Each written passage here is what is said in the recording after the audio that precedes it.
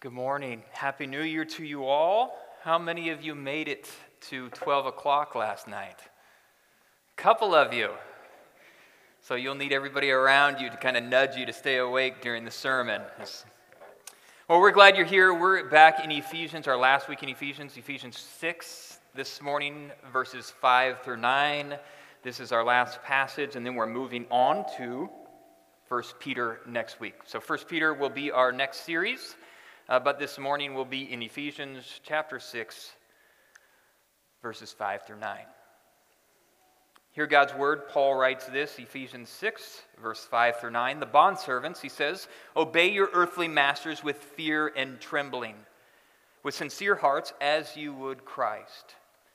Not by the way of eye service as people pleasers, but as bondservants of Christ, doing the will of God from the heart, rendering the service with a good will as to the Lord and not man, knowing that whatever good anyone does, this he will receive back from the Lord, whether he is a bondservant or he is free.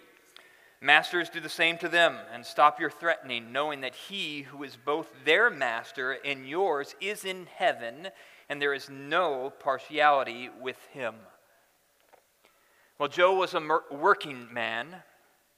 He was tall and lean. His face was rough and tan from all the days that he was forced to work outside. His hands were tough, hands you get by working hard. And as he walked into his door, his wife leaned in and gave him a kiss. You could tell by her smile that she was so very proud of not only Joe, but his work. Not so much for Joe. When the interviewer asked him what he did, he immediately became embarrassed. His wife wasn't embarrassed. She said he works for the borough, picks up trash for a living. I'm so very proud of him. He is able to throw so much trash on the truck that he does so more than anybody else, and therefore he saves the borough money over time. She began to beam about his work ethic. You could tell the embarrassment began to kind of disappear. At this point, Joe interjected. He said, yes, I saved the borough money over time. The man hours are done, the cost per truck is lowered. As you hear these two talk about their job, you wonder, how could they have so much pride? How could they find so much joy in picking up trash for a living? Many of us struggle to find enjoyment in our own jobs, but yet here Joe is and his wife so very proud of his vocation. Yes, the question, how can this be? But you must understand this wasn't always the case. Joe lost his job a couple years back, and it forced him to be on welfare. Having 3 kids in the home, he was desperate for a job, and he found one at the borough, but his paycheck at first was actually lower than his welfare check. Incredibly embarrassed about his work, incredibly depressed that he wasn't making enough to be able to support his family. But yet this job at the borough forced his family to move into a different house. When they walked into this smaller house, there was this frame upon the wall, and inside it was this quote by Martin Luther King Jr. Quote said, if a man is called to be a street sweeper, he should sweep the streets, even as Michelangelo painted or Beethoven composed music or Shakespeare wrote poetry. He should sweep streets so well that all the hosts of heaven and earth will pause to say, here lived a great street sweeper who did his job well unto the Lord. Quote, did nothing to change his job, but it did everything to change his enjoyment in his position. This quote reminded him he didn't need a different vocation to find his joy, but yet what he needed to simply do was shift his eyes to see who he was actually working for. He wasn't throwing trash for the city so much as he was throwing trash for the King of Kings. And as he realized that what he was doing for the King of Kings, he realized that now his vocation, his job, every morning was an opportunity to worship his King. I wonder how many of us wake up tomorrow morning and go into our vocations with that attitude. How many of us see our work, our vocation, as a worship opportunity? Whether we're raising the kids at home, whether we're going on base or we make our way to to the marketplace, is that our hearts? Do we see our vocations as a worship opportunity? Well, one Gallup poll suggests we don't. One Gallup poll suggests that 87% of Americans are dissatisfied with their job, which is pretty crazy because we'll spend 80,000 of our lives in the workplace. And yet, here we are not finding satisfaction in our vocation or our calling. Is it any wonder that another Gallup poll suggests that what we want more than food and what we want more than shelter is a good job? And maybe our problem is the way we look at our vocation is that a satisfying vocation is one who brings in a lot of money, but maybe that's our problem. Because as Pastor Brian Loritz says so clearly, is the one who's building the sky, kind of the towers out in the cities are just as dissatisfied with their work as the ones sitting in the towers. See, job dissatisfaction is a universal trait. But we ask the question, how do we get there? Because as you and I open up the scriptures, what we see in the very first chapter, in the very first verse, is we see our God is a God who works. It says, in the beginning, God created the heavens and the earth. He worked. He created the birds in the sky and the animals on the ground. He's created the heavens. He created the earth. He's a God who works. And if we were made in His image, if we have His design DNA imprint upon our souls, then you and I were made for work as well. And that's exactly what we see. That God created work to be a blessing to us. He created a work for us to find enjoyment in it, for us to bless other people and glorify Him. He created work to be a worship opportunity. But we often don't see our work that way, do we? So many days we come home from the work and we wonder, did we ever make a difference? So many times we find ourselves changing another diaper and we wonder, there's got to be more to life than this. So many days we go to work and we drive back home from work, and the routine of it all is exhausting. But this is not how God created work to be. In fact, what we notice is that not only is our God one who works, but He made His people to find enjoyment in their jobs. In fact, the first very thing we see is He places Adam in the garden, and what do we see Him do? He gives him a work to do. He says, work it and keep it. He's saying in so many words, this is what will bring you your greatest satisfaction. This will bring you blessing. This is an opportunity that you go, and every time you have sweat upon your brow, it's an opportunity for worship, to glorify your God in heaven. But again, we ask the question, what went so wrong? Well, the fall went wrong. Since Adam and Eve sinned, everything was tainted. Our character was tainted, our relationships were tainted, and our work was tainted. And it no longer feels this joy as we go into the workplace, but rather it feels like this great curse and this burden. And the question we ask this morning is, how do we get back? How do we get back to finding satisfaction in our work? How do we get back to seeing it as a worship opportunity? How do we get back to using our vocations as a way to bless other people and glorify God? Well, thankfully, Paul is going to address that this morning, but one of the things we see at the beginning is before we see his answer, we have to deal with this issue of slavery in our passage.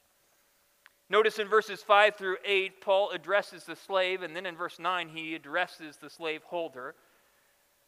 And what we have to understand is that Rome at the time, there are 60 million different slaves. 1/3 of the population in Ephesus was slaves. And many people look at this passage like this and saying, does the Bible support slavery? Over the years, sadly, many people have suggested this is what the Bible, this passage actually suggests, but that is not the case at all.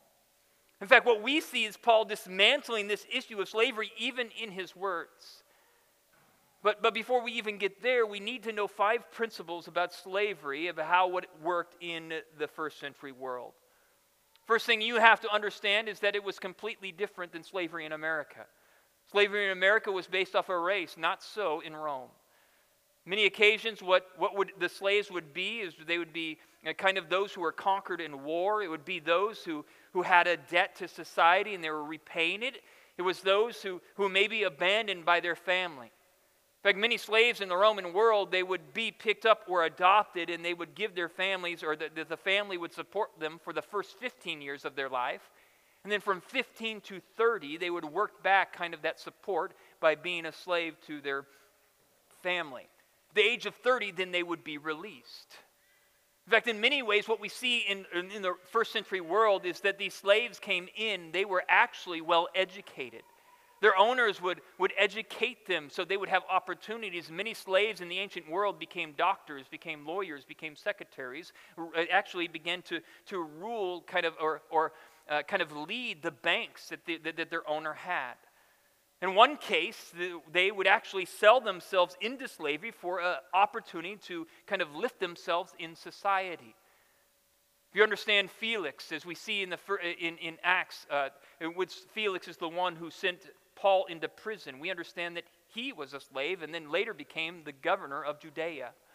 So we see it's completely different than American slavery. There's this kind of a way up in the first century world.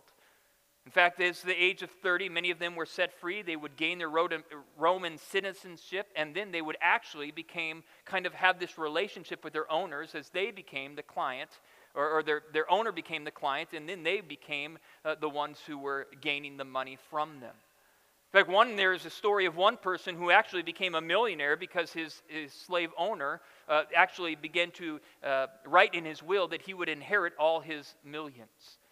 So we see that it was completely different in first century times than what we see in America. America was disgusting and gross. But also what we need to see is that the Bible never supports slavery. In fact, many times we see the exact opposite.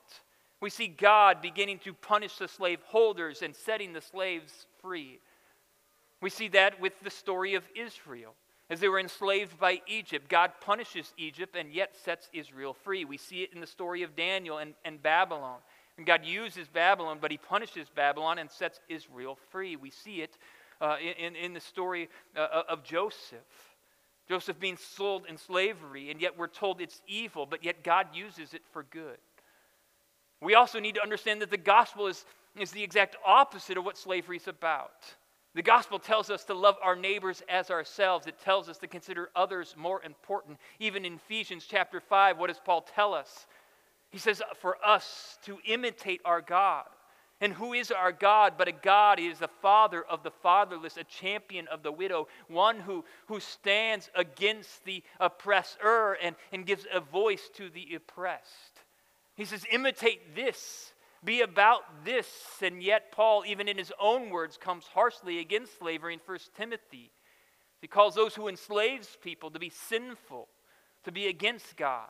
We see it in our own passage, as he says it very clearly in our own passage in Ephesians 6, verse 9, when he says this, that there is no partiality between the slaveholder and the slave.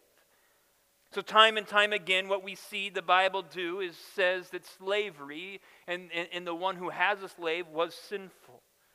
But notice what Paul is going to say to the slave. He's going to turn to the slave, and it's going to be monumental. He says, slave, you don't need to change your vocation or your job to find your satisfaction. But what you need to do is simply shift and realize who you're serving. And the same thing applies to our own jobs, that we don't have to change our vocation to find our satisfaction or happiness. All we have to do is realize who we're actually serving. Because when we go back to work this next week, we're going to beg the question, what is going to bring us satisfaction in our vocation? What is going to bring our joy? And Paul's answer is very simple. Remind yourself of who you work for. Notice what it says in verse 5. It says, obey your master with respect and trembling with a sincere heart. Catch it. As you would Christ. Next he says, not by the way of eye service as people pleasers, but as bondservants of Christ, doing the will of God from the heart, rendering service with goodwill as to the Lord and not to man. And notice what's taking place. That there is a noticeable transfer of masters taking place. And Paul says when we get our eyes on who actually we're serving, that we're serving our great master, he says that the space between the sacred and the secular disappears. That oftentimes that we begin to separate our church life from our work life, but that's not the case of what Paul is trying to get us to see. He's trying to get us to see that when we go to our work, it's just as much as an opportunity to worship God as we sit in this room and read our Bibles. Why? Because we do so unto the Lord. We don't raise our kids, we're not just raising our kids, but we're raising our kids as to the Lord. We just don't go to serve our country, but we serve our country as to the Lord. We just don't go to the marketplace. But we go to the marketplace as to the Lord. We're serving. Every work opportunity is an opportunity to serve our great Lord. Paul says our boss is ultimately Jesus, and we serve and we work and we tire and we sweat for the glory of God as bondservants of our Master Jesus. But as another Gallup poll suggests, that many of us are not getting that idea of the theology of our own vocations. 75% of us says we see no direct correlation between our faith and our jobs. And what your essence in saying is this is why we don't find satisfaction in our jobs, is because we separate it from the eternal. And what Paul is trying to get us to see is he's tying everything back to the gospel. That it's not just my work life, and I put Jesus on a shelf from Monday to Friday, and I pick him back up on a Sunday. But the gospel has an impact on every aspect of my life. It's not just my church life or my work life, but it's only one life. And the gospel calls me to give it all to Jesus. So therefore, whether I eat or whether I drink or whether I go and take some notes down on a Monday morning at work or whatever I'm doing on a Monday, I do so for the glory of God. Paul says, keep your eyes on your master. That in this Christian life, that we're serving the King of Kings. That's why Jared Hopkins would say this. He says, to lift up our hands in prayer gives God glory. But a man with a dung fork in his hand or a woman with a slop pail gives God glory too. So no matter what we do in our vocations, it's a worship opportunity to do so unto the King of Kings.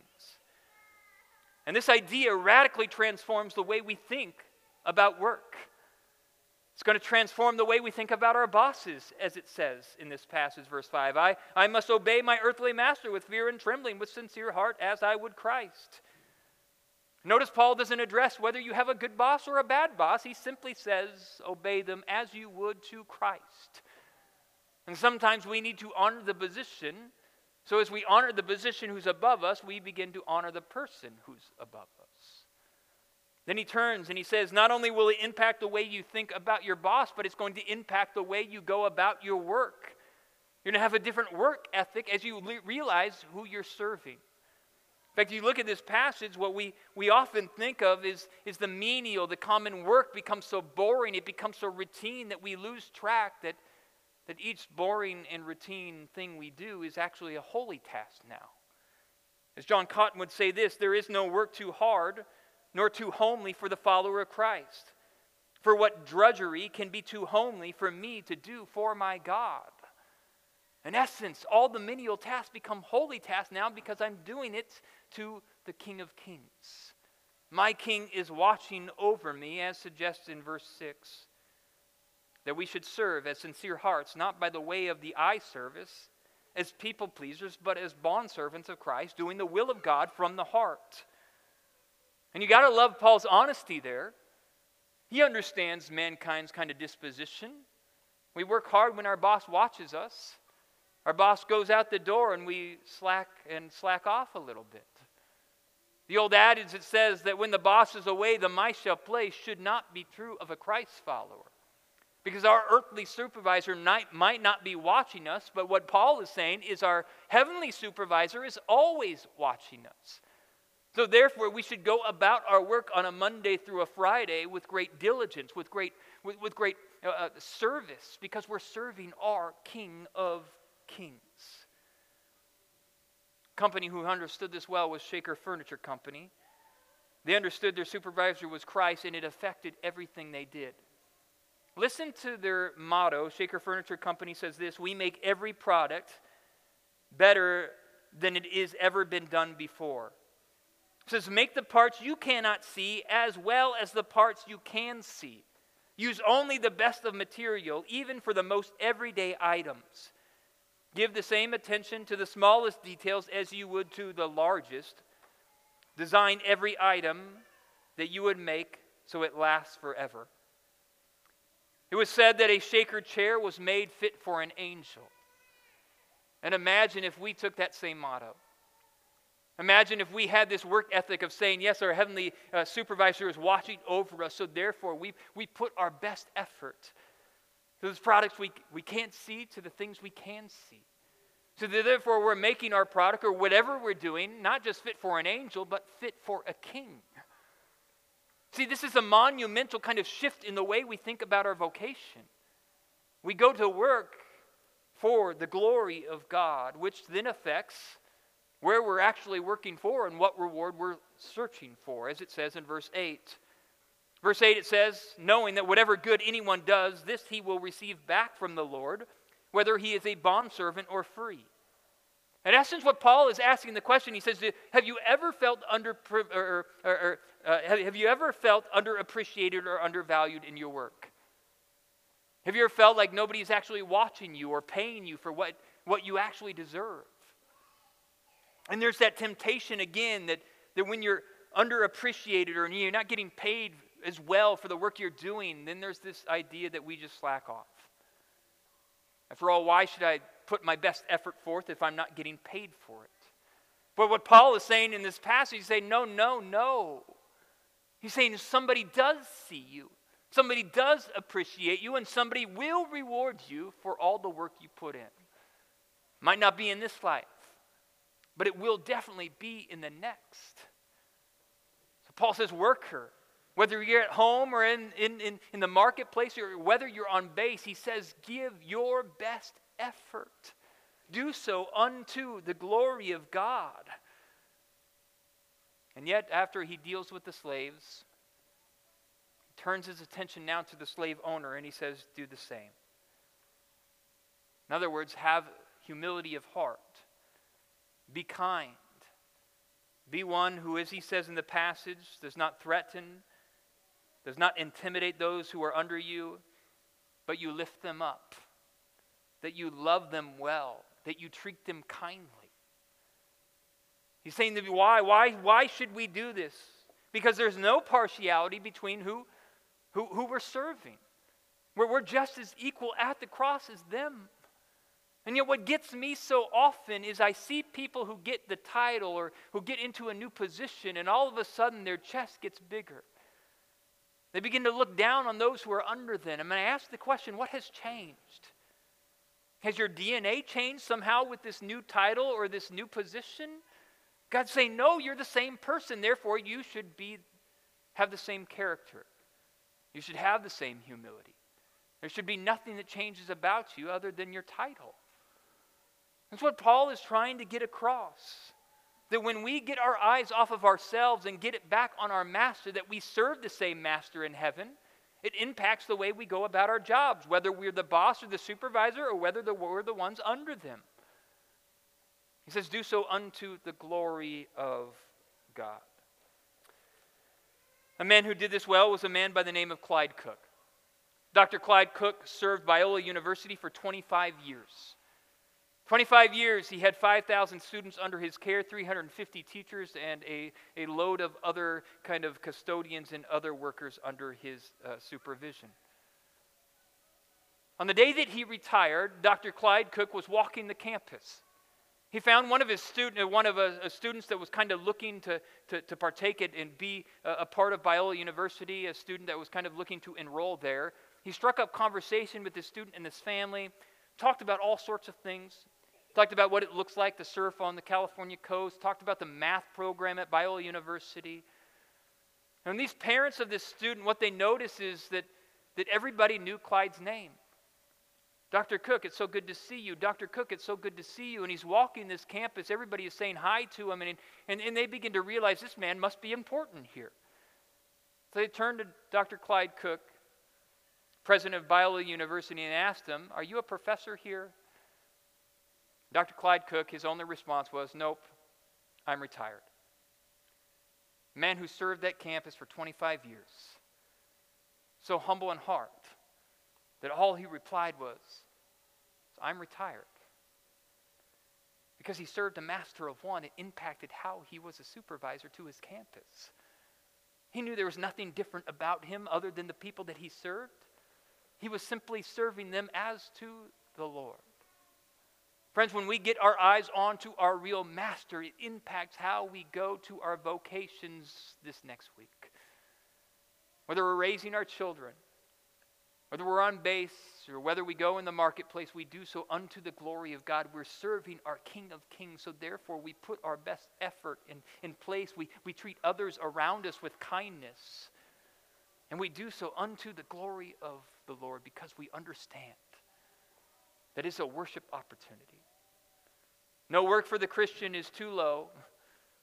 No work is too great. We give our best effort because we're serving our King of Kings. God, I'm thankful for your word. God, I'm thankful for the opportunity that we get to see in your word that we are serving you and you alone. So God, would you be with your people this morning, that you would empower us to leave this place with a different theology of our vocation or our work. Let us understand that vocation, what it really speaks to is calling. That you have called us to be in our position no matter what it might be. That you are the sovereign one.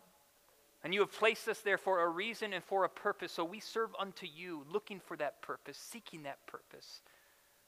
Let us be a blessing in our workplace.